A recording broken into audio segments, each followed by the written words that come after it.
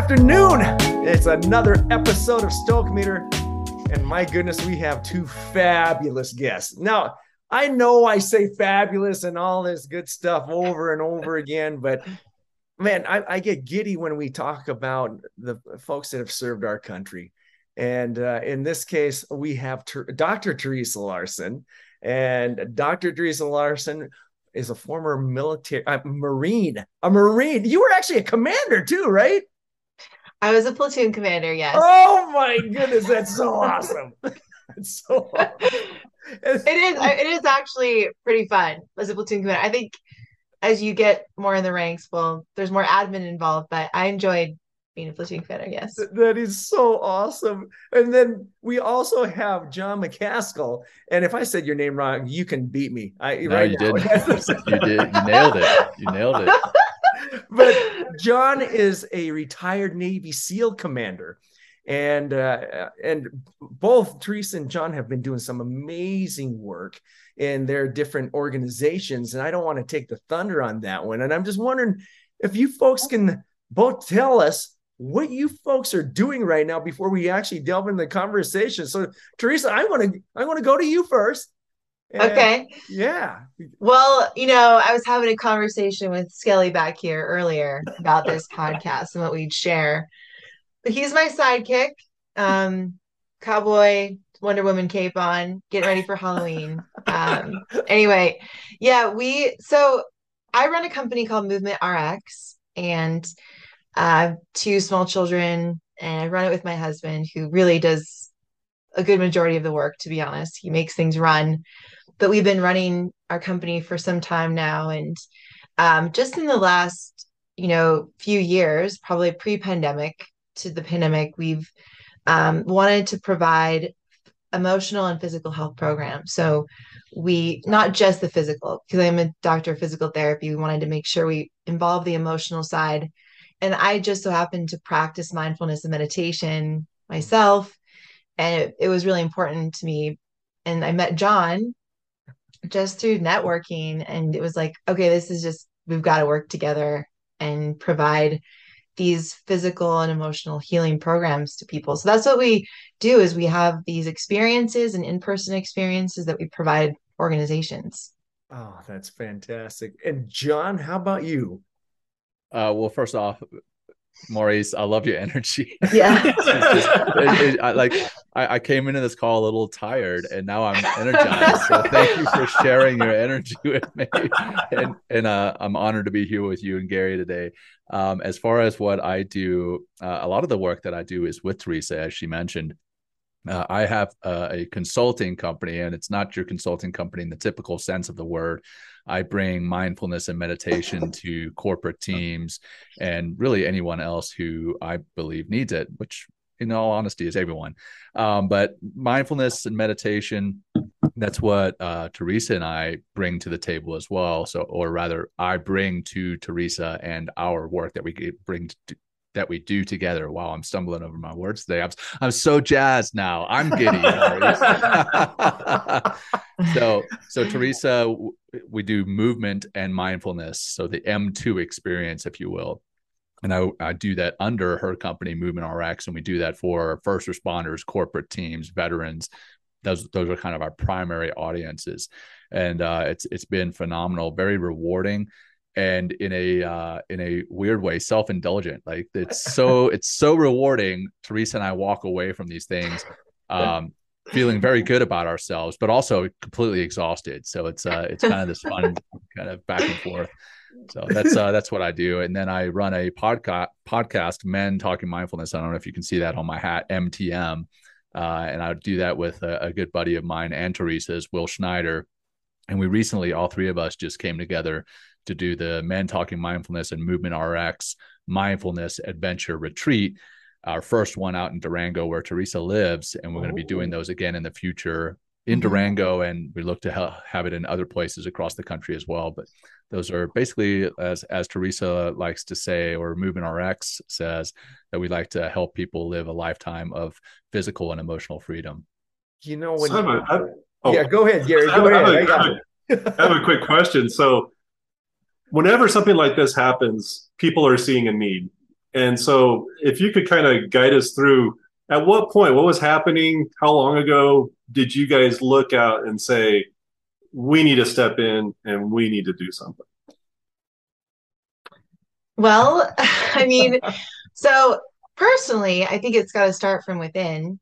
So I started Movement RX 9 years ago now, right after I got married. I said, peace out to the regular, PT world. It was like, I'm going rogue. But with that, starting a business, it's not like everything's all sunshine and rainbows, it's hard. And I dealt with depression and anxiety, and I lost my father, probably a few years into starting my business, and just needed some support in my life outside of just talk therapy. So a Marine friend of mine introduced me to a biofeedback mindfulness meditation coach who I started to work with years ago. And it was really powerful for me because being a physical person, it like made me stop and ground myself and physically work on the single task of your breath or one thing at a time, which was really hard. And believe me, it's hard for anyone, but it's very hard to this day. I would still consider myself a novice, but yeah, I think with that realization I needed in my own life, and then kind of diving, still working on my business and it getting better, there still was this missing thing that I felt with what we were providing organizations. It was always like one-sided, just the physical. And I always knew the mind and body go together, but I didn't necessarily want to be teaching mindfulness meditation myself because that's for me, but I wanted someone else who was an expert in it to do it. And so it just so happened I started to post about mindfulness and meditation and my experience with it. And that's how John and I connected. But it wasn't until really the pandemic when organizations were like, oh shoot, we need an emotional piece to this. Yeah. And that's really when it started to open up for both of our work, really. Yeah.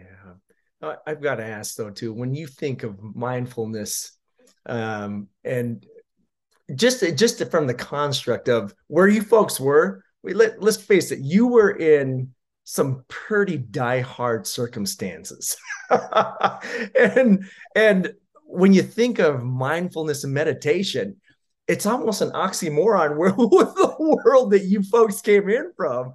And how did you make that transition? Because here you have to have this tough persona, and rightly so. But the fact of the matter is, when you are meditative, when you are mindful, it's amazing the piece that really transcends where you're going through. I just watched a show where it was a National Geographic show where they saved the 13 kids in 13 lives. Yes, 13 lives. Yeah, that's incredible.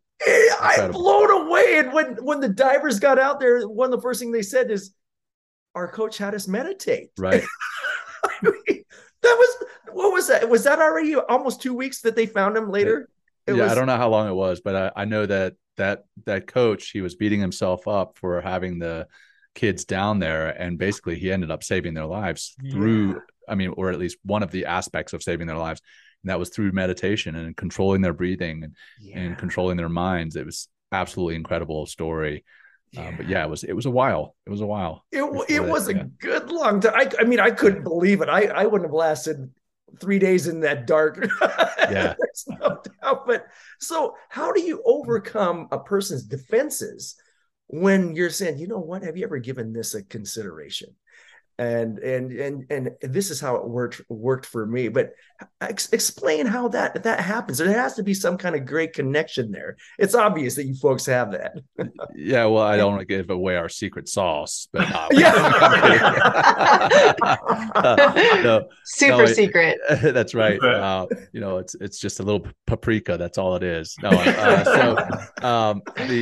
funny thing is, I was that way. When I similar to Teresa, I struggle with my own battles of anxiety and stress. And when I had a counselor recommend mindfulness and meditation to me, I essentially laughed in his face. And then he was very patient with me, first of all. And then he tried to show me that I could use it as a performance enhancement. And that was almost the selling point to me initially. And in using it, I noticed that my performance improved mentally and physically, personally and professionally. And the side effects, quote unquote, were that I was able to deal with stress differently. I was able to process stress differently and anxiety differently and depression differently, and look at myself as a human being and not define myself by those traits, not say I am a stressed person, I am an anxious person, I am a depressed person.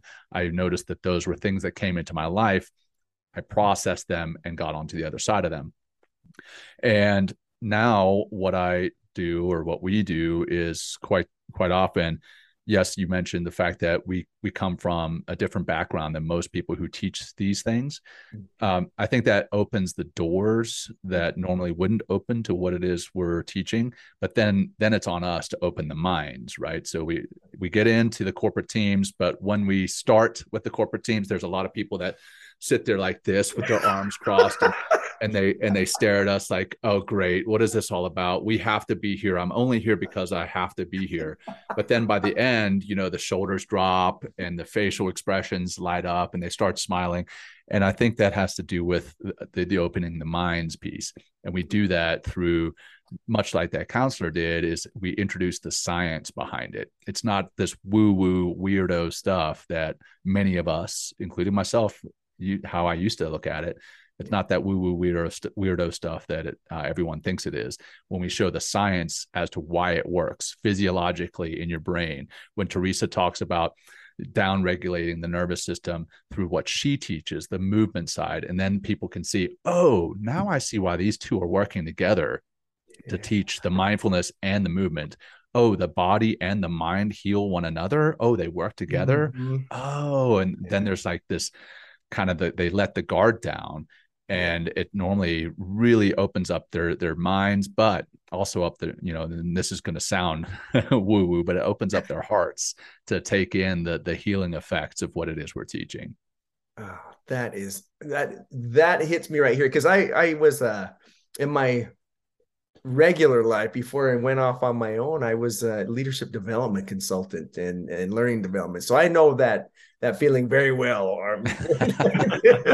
The only difference is you could have kicked their butts, but both of you could have just went physically dominated. But that you put that aside, and it's amazing to see the transition that you yourself made. It's been really neat to learn about you too, because there's so many things that you've overcome. And Teresa, you mentioned, actually it's just flat big on your website. It says new normal in your life. Oh yeah. Mm-hmm. And yeah, that is such a huge, that's a huge realization. Do either of you know Pam Zimbick by chance? So no. Pam Zimbick, her husband, Doug Zimbick, they call him the Lion of Fallujah. He was killed. Oh, yeah.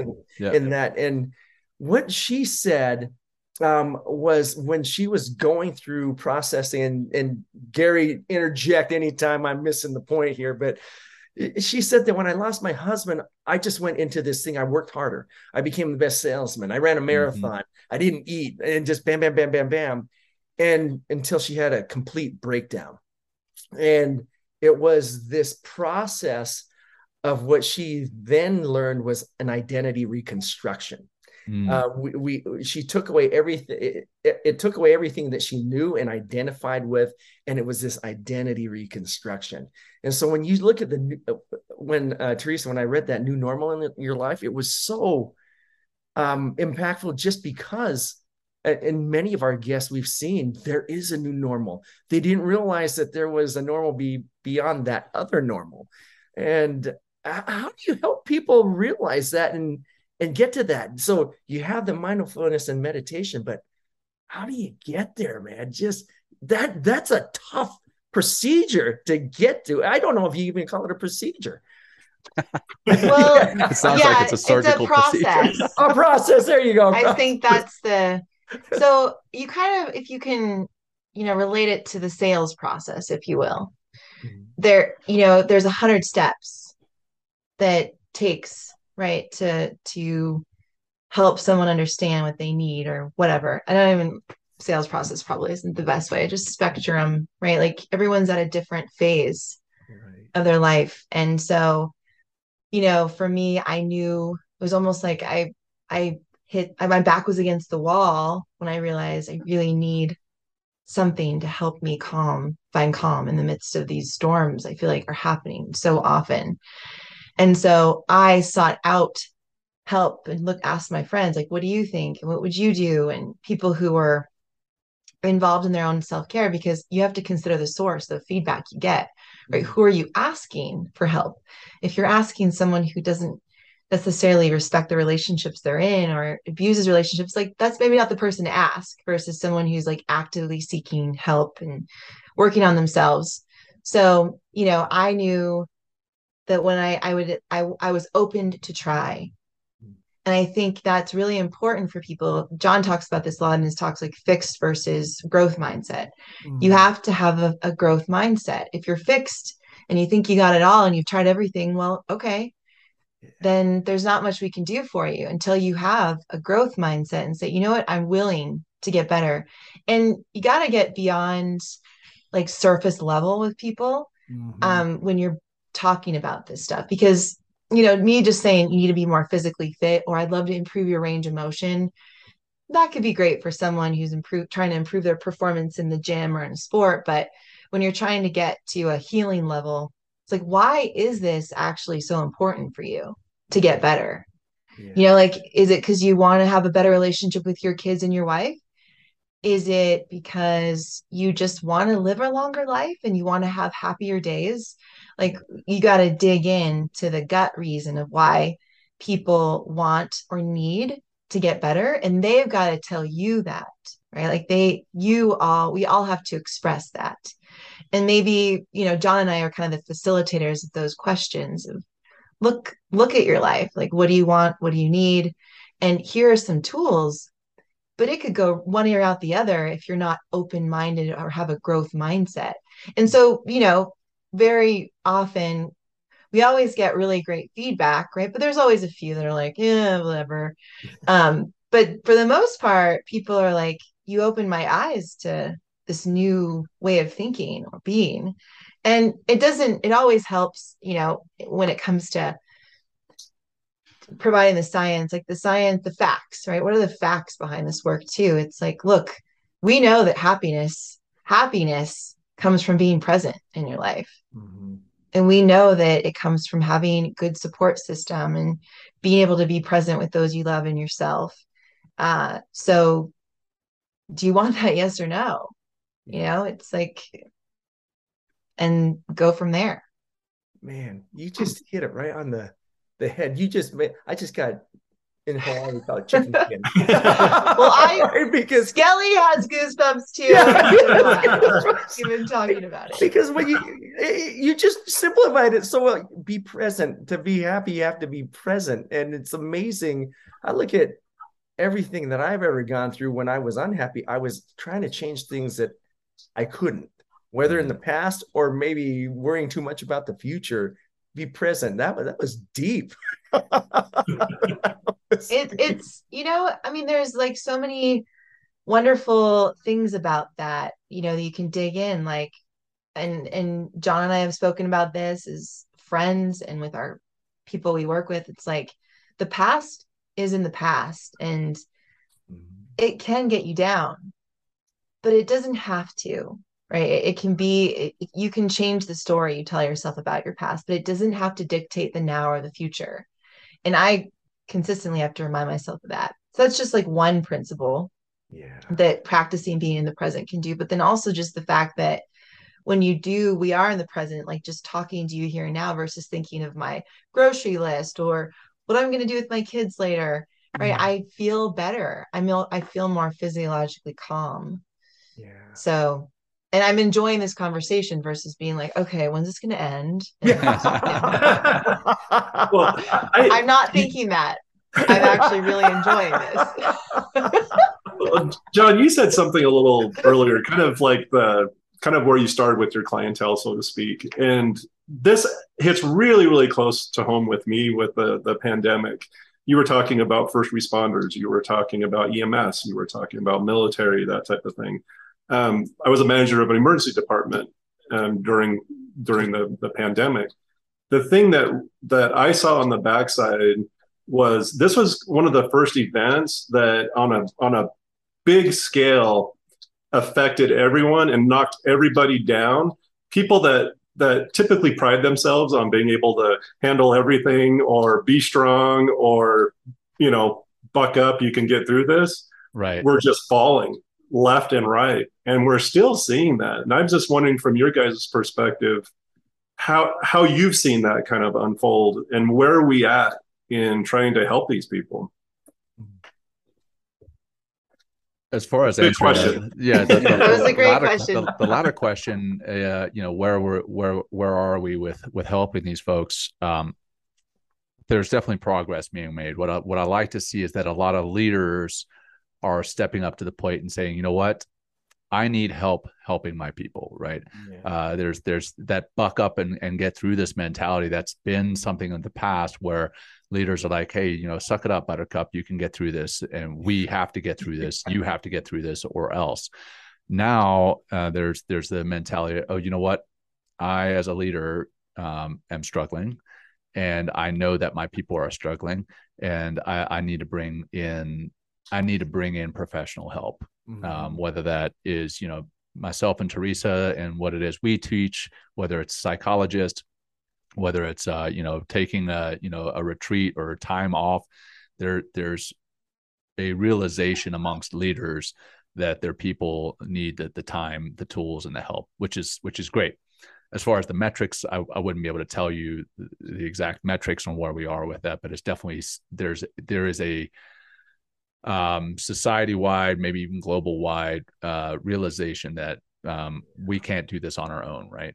And whether that's as a leader or whether it's as a member of an organization, we are all in this together, and we need to lean on one another at different times, and that's huge. So there's definitely a change in mentality there. As far as what it is that we do with that, it comes again full circle to the science behind it, and explaining that science and having people understand that this is not just woo-woo. It is in fact based in and supported by science, and we can show the metrics just in the classes that we've done, right? Teresa does an assessment at the front and the back, and she shows, okay, well, you feel your energy has changed because you've been practicing mindfulness. You feel your mobility has changed because you've been practicing what I teach with the lacrosse balls and the stretches and the movements that I show you.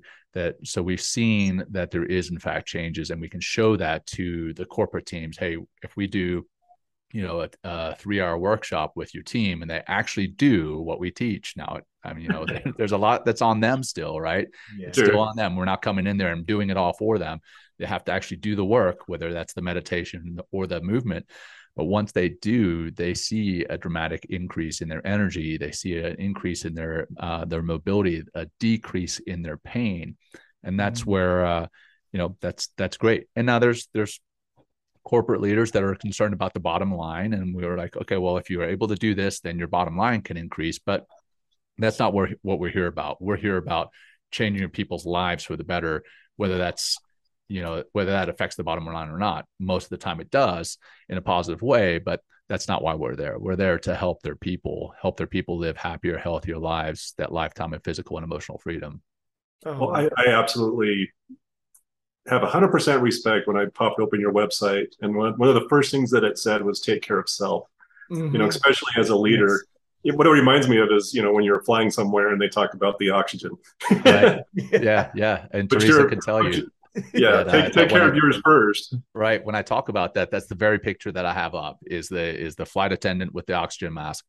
I mean, because, and Teresa can talk about this too, in the core, they pride themselves in taking care of their people, which is very important. As a leader, you absolutely need to take care of your people. But if you're not taking care of yourself, then you can't take care of your people. Yeah. Right. And Teresa and I are both parents of young children. And there's times when, as an entrepreneur, there's a desire to, get up and grind and just grind yourself into the ground. And Teresa and I are we're battle buddies. We check in on one another. We're like, hey, and she's great about keeping tabs and making sure I'm taking care of myself, and hopefully I'm great about doing the reverse. But if you take care of yourself, then you're going to be better. Yeah. You're going to be better mentally, physically, and emotionally. And if you're better in those realms and others, you're going to be able to take care of your people in a better way. If you don't take care of yourself, then you're going to fall apart. The wheels are going to come off, and then you're not going to be the leader that they want you to be, that they need you to be. Yeah. So this is geeking me out even more. Well, here, this reminds me of our conversation. We just, John, I think it was before you got on, Teresa. We interviewed a New York Times best-selling author named Liz Wiseman, and she wrote a very pivotal book. Matter of fact, she meets with Carol Dweck a lot on the mindset stuff too. But it's amazing because she wrote a book called Multipliers, and you folks are multipliers. I've heard her speak. Yes, she's fantastic. And just hearing what you folks do, you folks are creating other multipliers, how to think like a multiplier, meaning you take care of yourself, you help people, you challenge people to do their best, you don't micromanage and everything like that. They call them those diminishers. You're taking those diminisher tendencies and chuck them out the window, making sure that as they focus on themselves, they really go.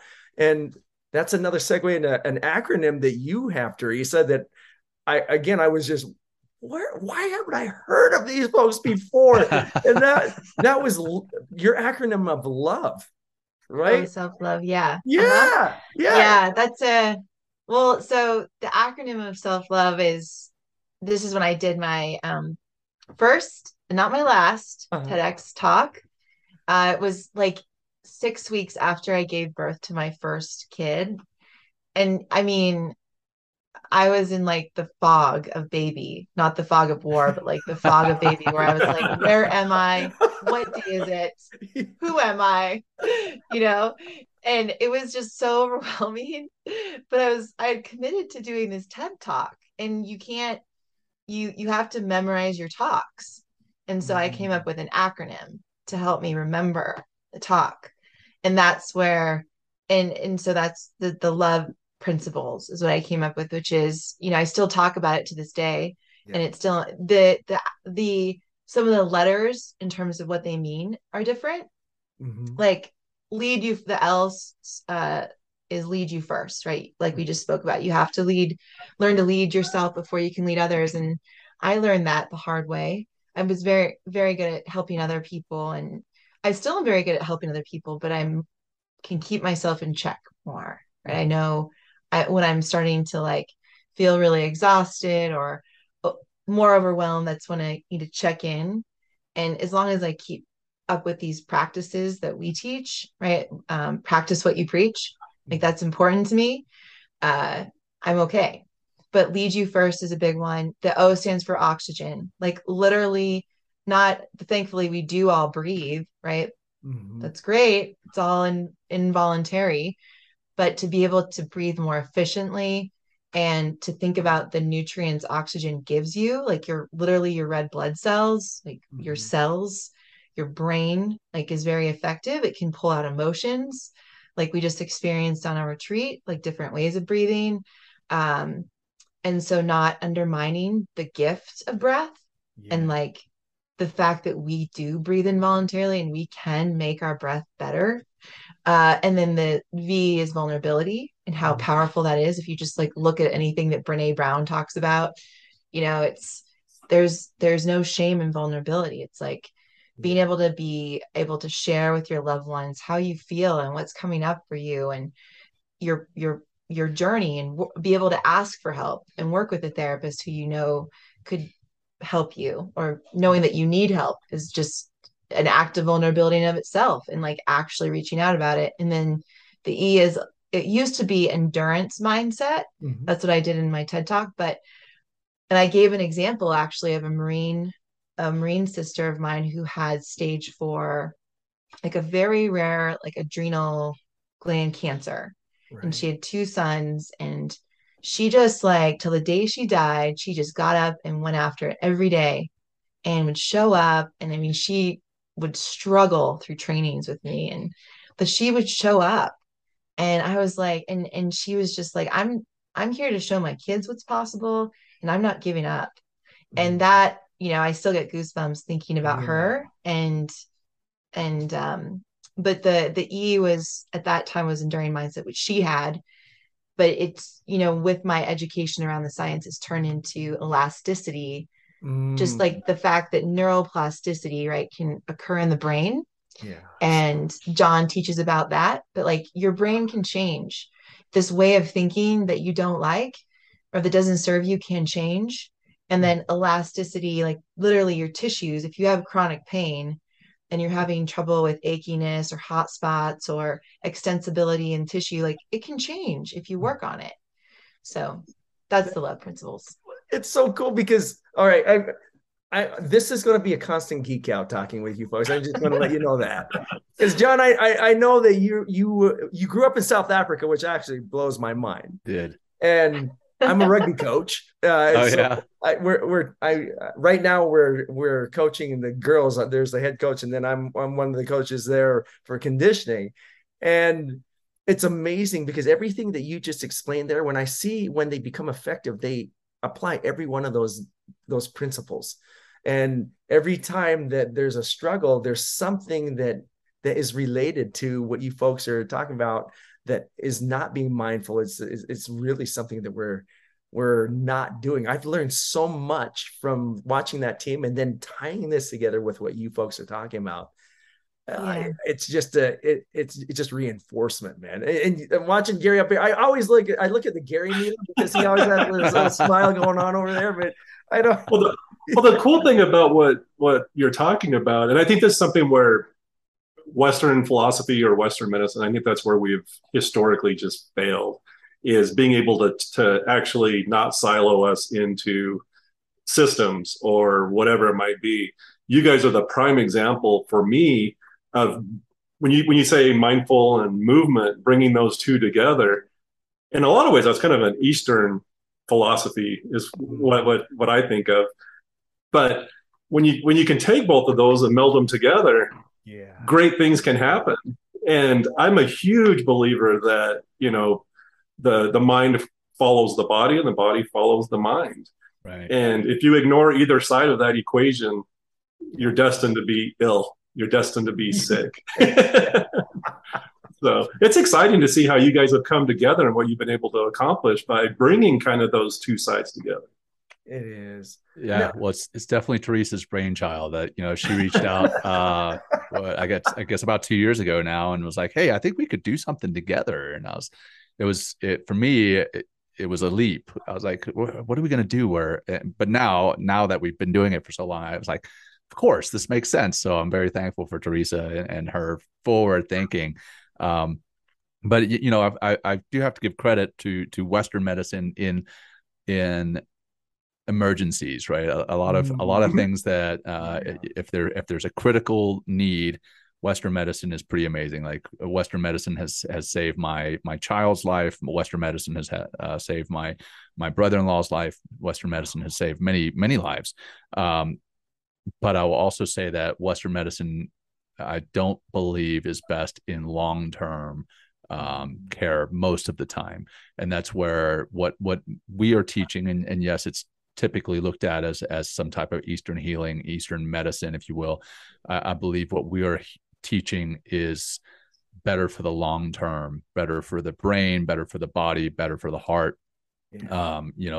Getting out and walking, like Teresa talks about, motion is lotion. Motion. and sorry, I totally stole your thunder there, T. But yeah, I mean, getting out and walking is great for the body, right? Obviously, we know that, but it's also great for the mind. Getting out and looking at the trees, listening to the leaves blowing, looking at the sun, taking in that vitamin D. There's so much goodness that is out there that we're not using in Western medicine.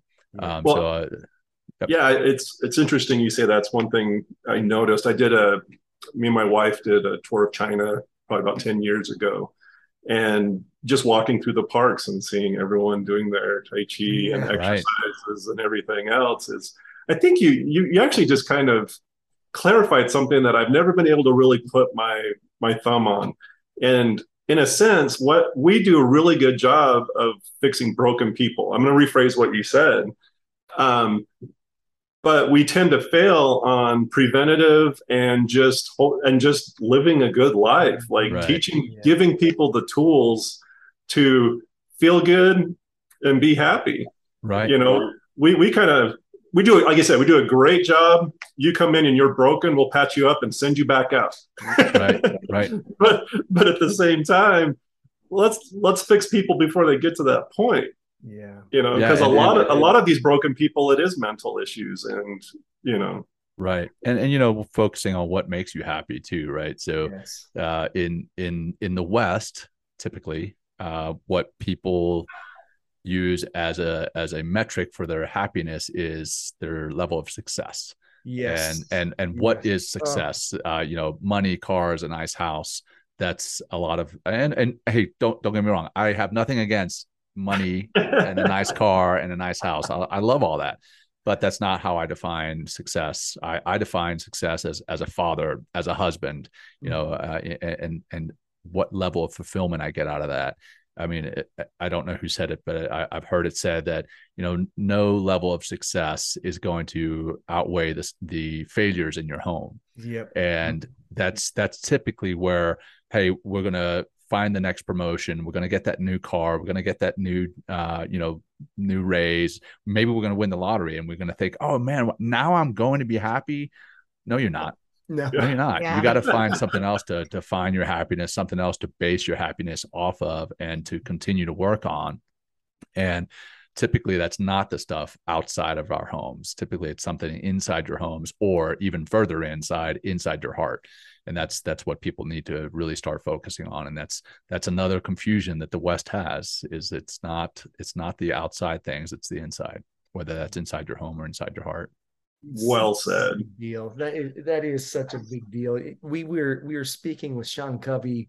Oh, nice. Yes, and he was talking about, we got into this conversation about a foundation that he did. I was driving past near where he lived in Utah, and I saw this horse center, and it went from 7 habits for highly effective kids, 7 habits for highly effective people, to what his real passion is.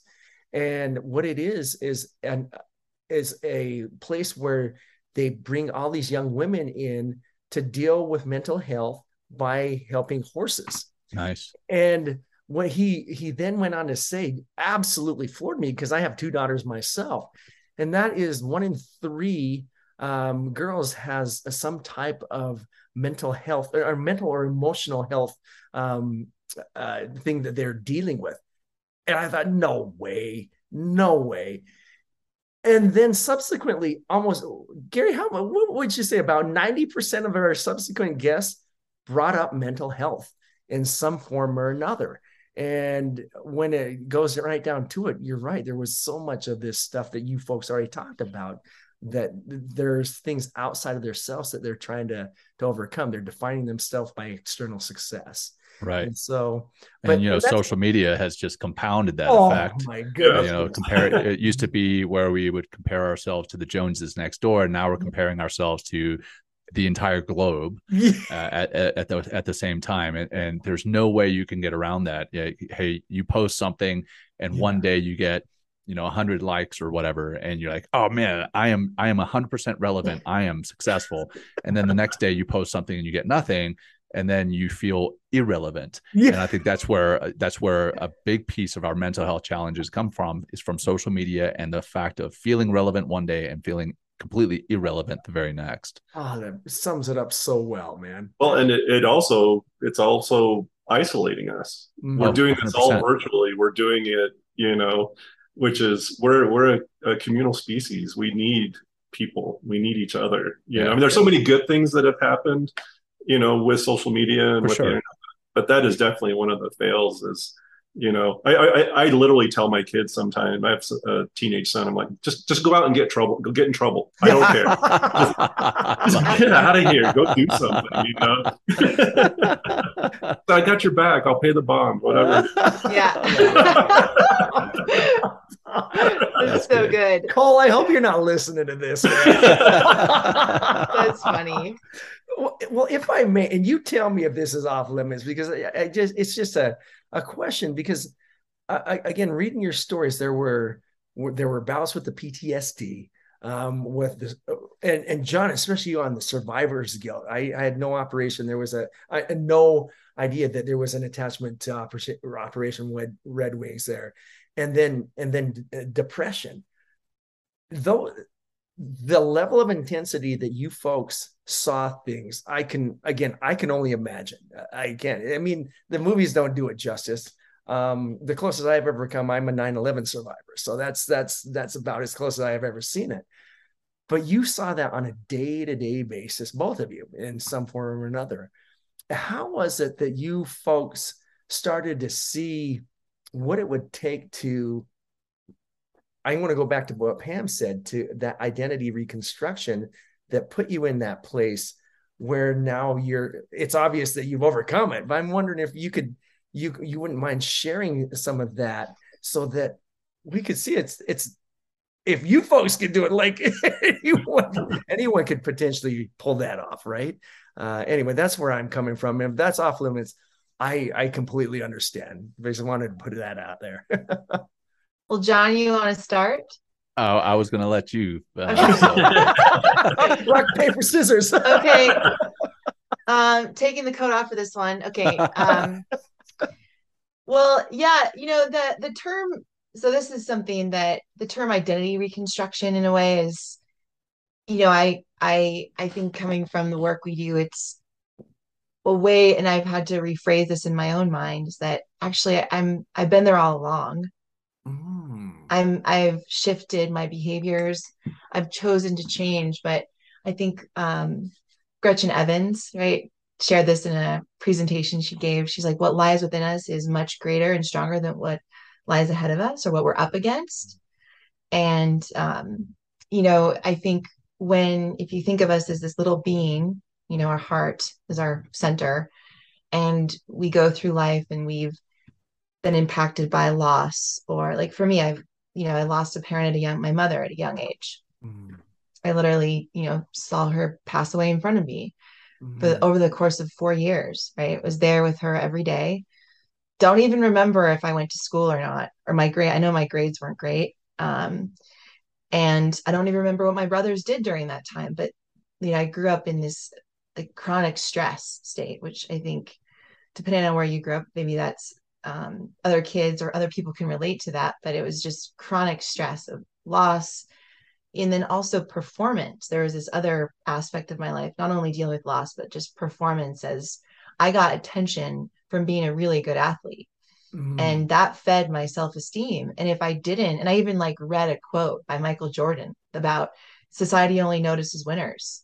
I mean, he was, saying that in terms of he said that in a supplement magazine. Like, what is a 10-year-old doing reading a supplement magazine? But I was.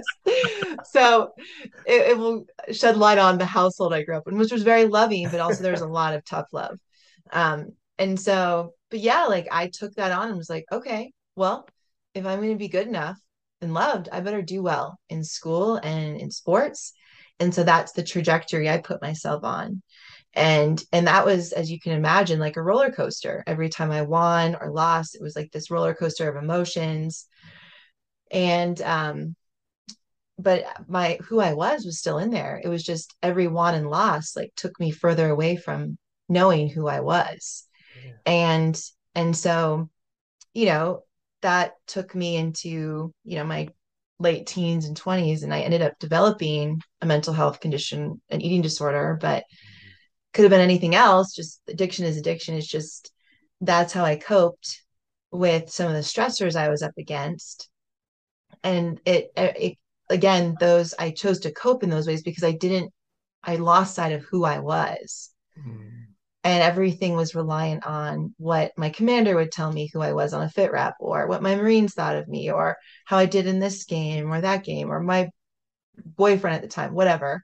And versus like really diving deep first and getting to know who I was, and leading from that place. I led from a place of what other people thought of me, which didn't necessarily, I still treated people on the outside would say, you're a great leader, you did a good job. Like, right. But I was all over the place emotionally. It was like fighting a battle that was unseen, which to be honest, most of us are, right? John actually shares this in his talks. Like either you're about to take a hard hit in life, you're either going through one, or you just went through one. And so when I started to, I was able to recover from the eating disorder, right? But I'm always kind of in remission there. And then started a business, like all of this same stuff actually came up again for me, of like depression, anxiety, not being able to cope with the wins and losses and rejections and successes.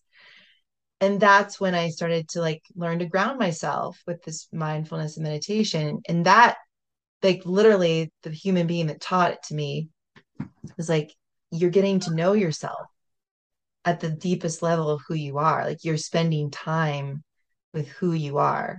Yeah. And the meditation is getting you there. It's allowing you to be with yourself, minus all of the thinking mind, which is basically this just DJ that won't shut up. Right. And so to teach him how to shut up is to shut up is actually a good thing. But like learning skills, like I am not who I say, I am not what I think, right? Knowing that the majority of my thoughts are negative or biased, is actually really helpful to know, because then when I tell myself I'm an idiot, I know I'm not, right? I know that's not true. Or if someone says something about me based on what I wrote on social media, right? Or whatever, okay, that's their stuff, like I don't need to take that on. Yeah. So this skill has brought me closer to who I am. And I lead from a place of my heart and mind versus like what everyone else thinks of me. Yeah. And I think the world needs to hear that. Young women need to hear that. I want to teach my kids this, because the world is a tough place. It's amazing, but it's a tough place. Yeah. So that's my spiel. That's freaking awesome. I love it. Well, I think it's really cool that you say identity reconstruction, but yet you have to balance that between the constant of who you are. And I really appreciate that.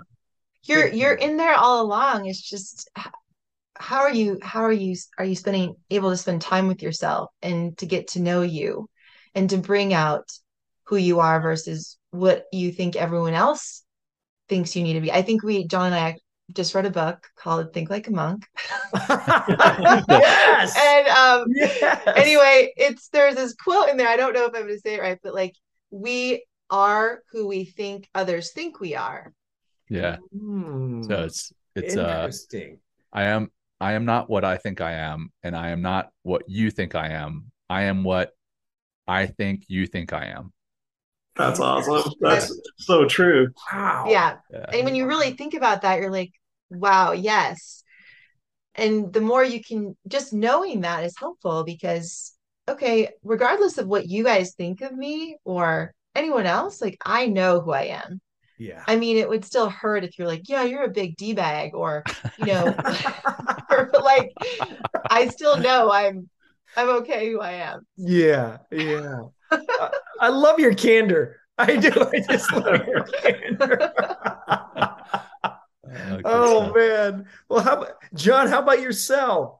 Yeah. Well, man, I got so enthralled in listening to Teresa, I kind of forgot where I was going to go. So let me just okay. So for me, getting to where I can live with who I am and live with what I've seen and done or haven't done. Sometimes there's a guilt in not having done something, not having done enough.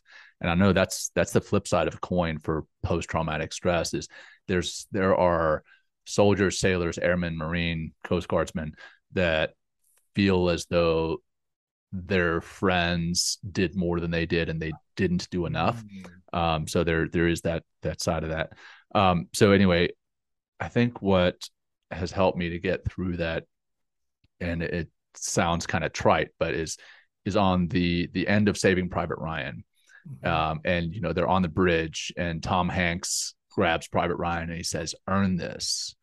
And I feel that identity reconstruction, if you will, is me changing the perspective of why am I alive when my buddies died in Operation Red Wings, to I am alive because of what they did. Right now, and that may be a stretch, I mean, in that particular operation, but they have helped to serve and protect and defend our way of freedom. And I have the life that I have because of them and people like them that have given and paid the ultimate sacrifice. And so now, rather than feeling this guilt, I feel I have to earn this. And now I'm doing that through the work that Teresa and I do in paying it forward. And again, that may sound trite, but for me, it's a way of coping, and I think a way of continuing to serve and give back. So that's what helps me. Man, I will say this. I'm going to add something onto this too. Is what it's constantly earned. You folks, I'm thanking you two, and everyone that's alive every day for the freedoms that you've offered us. Yes, there are sacrifices made from the lives given, and that's again an ultimate sacrifice. But I look at what everyone that came back, and the things that they have taught me, and the things I know that they've given. I look at my dad too. He was all the way till he wouldn't talk about his war wounds and such. He told his friends everything. That's how I found out about the Battle of the Bulge. I had no idea he was there. We needed a podcast back then. That's the joke. How do you get a man to talk about himself? Get him on a podcast.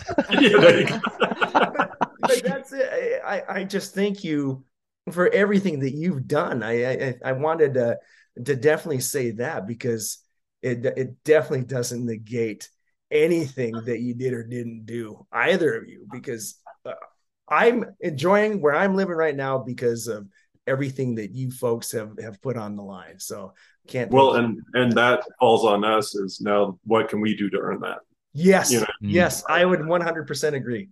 Yep. Just as much as that's relevant to you, that's relevant to us as well. So thank you.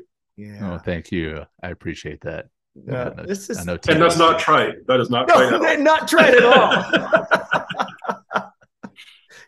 No, I don't even know what to say, because it's just an honor to. I know I've repeated myself over and over in that, but it truly is. And I was tickled, for lack of a better word, when you folks said yes. I go, because you're doing so much, and I want to thank you once again for making the time today.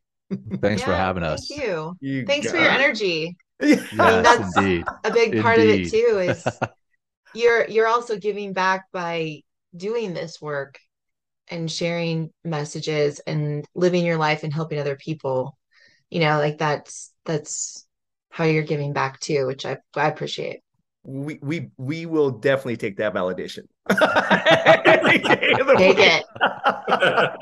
Thank you. Perfect. Well, stay on for a second right afterward. Yeah. And then we'll go from there. But thank you. You're welcome. Thank you guys.